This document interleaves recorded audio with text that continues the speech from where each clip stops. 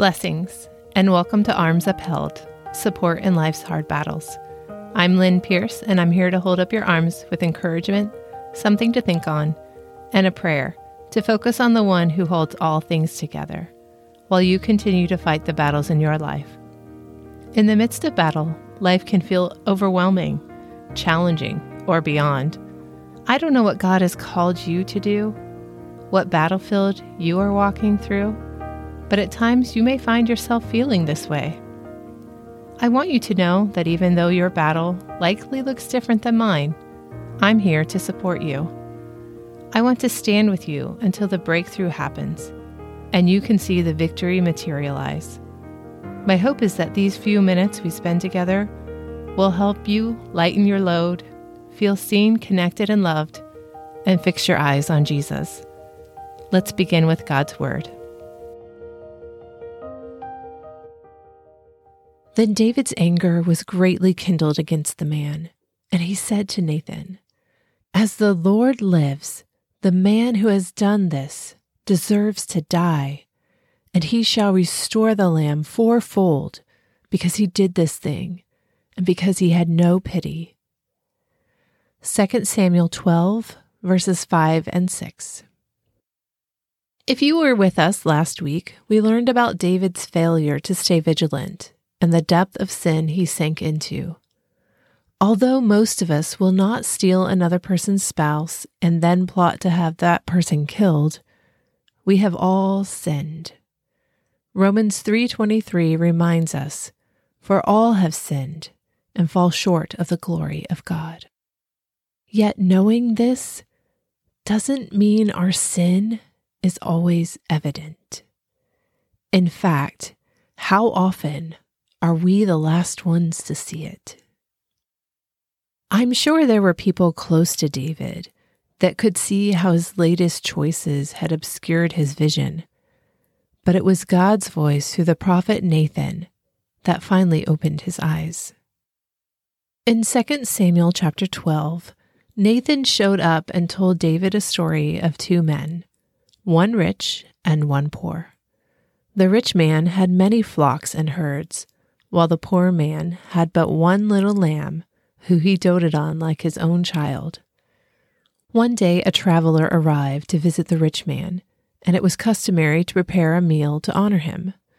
However, the rich man was unwilling to take an animal from his own flock, so he took the poor man's lamb for the meal. As David listened to the tale, his anger rose at the injustice, and then his words are how we opened this podcast. The man deserves to die. Everyone else could probably recognize that David was this man, but David was blind to this knowledge. Why? Sometimes we say we're too close to the situation. We need an outside perspective or an objective observer. Usually, when sin engulfs us, we no longer have our eyes fixed on Jesus. We have our eyes fixed on something that promises us happiness. But God knows that He is the only one that can fully satisfy us and fill us with joy. So, He intervenes. Jesus Himself tells us in Matthew 18, verse 12, "What do you think? If a man has 100 sheep and one of them has gone astray, does he not leave the 99 on the mountains and go in search of the one that went astray?" The lost sheep is not a lost cause because he strayed. God doesn't give up on David because he royally screwed up. Neither will He give up on us. God will come after us. God will always seek to restore our relationship with Him. We are always worth it. No matter how big the sin, God's love and grace are bigger. So in this case, David is the one that is lost in his sin. God sends in Nathan, Nathan speaks the words God gave him. You are the man. Then through Nathan, God lays out the wrongs David has committed in the following verses. David apparently listens because in verse 13 he responds, I have sinned against the Lord. His heart, that was flooded with selfishness, bends once again toward heaven. He submits to the Lord. He acknowledges his sin and repents. I'm not sure I am always so quick to move to repentance when faced with my sin. When God speaks through others that I know and trust to be godly friends, am I so open to listening? Do I accept the truth when my hidden sin is revealed? When I come face to face with how low I've sunk, do I then sink to my knees? I am admittedly stubborn, but I don't want my stubbornness to keep me from repentance. I desire to submit to the Lord like David and accept the truth without defensive maneuvering. I hope that I can likewise bend my heart toward heaven and speak the words of David. I have sinned against the Lord. Before Nathan leaves to go home, he speaks to David once again of forgiveness and consequences. The Lord has also put away your sin.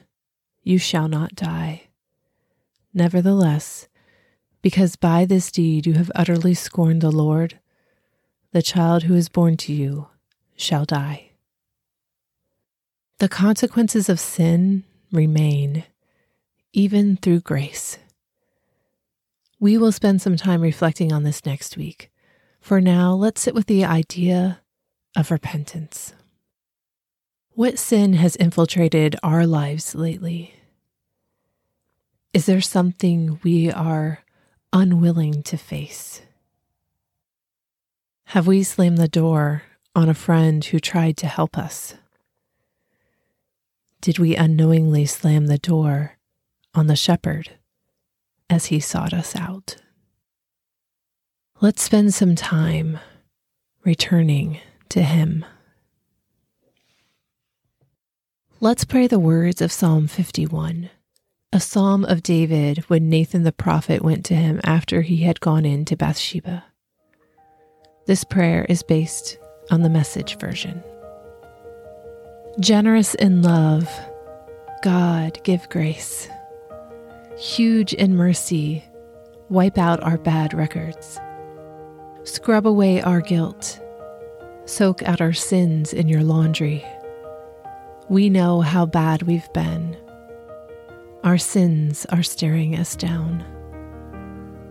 You're the one we've violated, and you've seen it all, the full extent of our evil. You have all the facts before you. Whatever you decide about us is fair. We've been out of step with you for a long time, in the wrong since before we were born. What you're after is truth from the inside out. Enter us then, conceive new, true lives. Soak us in your laundry, and we'll come out clean. Scrub us, and we'll have a snow-white life. Tune us in to foot-tapping songs.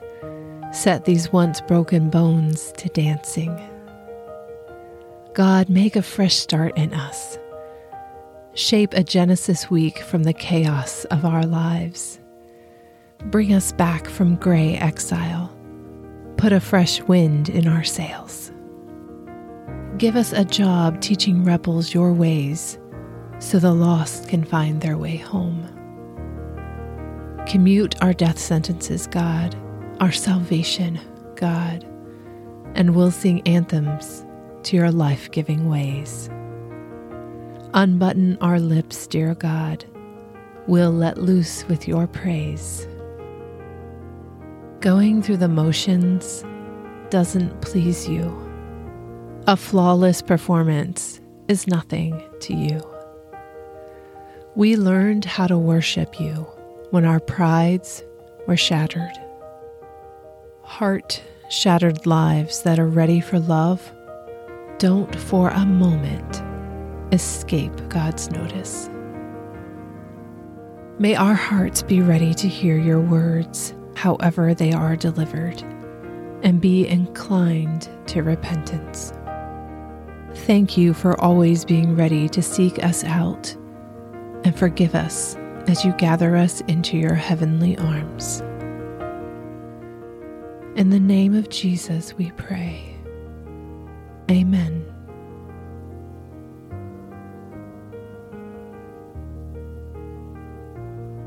Thanks for joining me for our summer learning from the life of David, Israel's greatest king and a man after God's own heart. Just a reminder that I will be taking off 4 weeks in July to rest, breathe, and spend time with my family. We will pick back up with David on July 31st. But before that comes, we have the month of June to spend together. I'm so glad you're here. And even though your battle may look different than mine, let's stand together. I'll keep your arms upheld until victory is real in your life.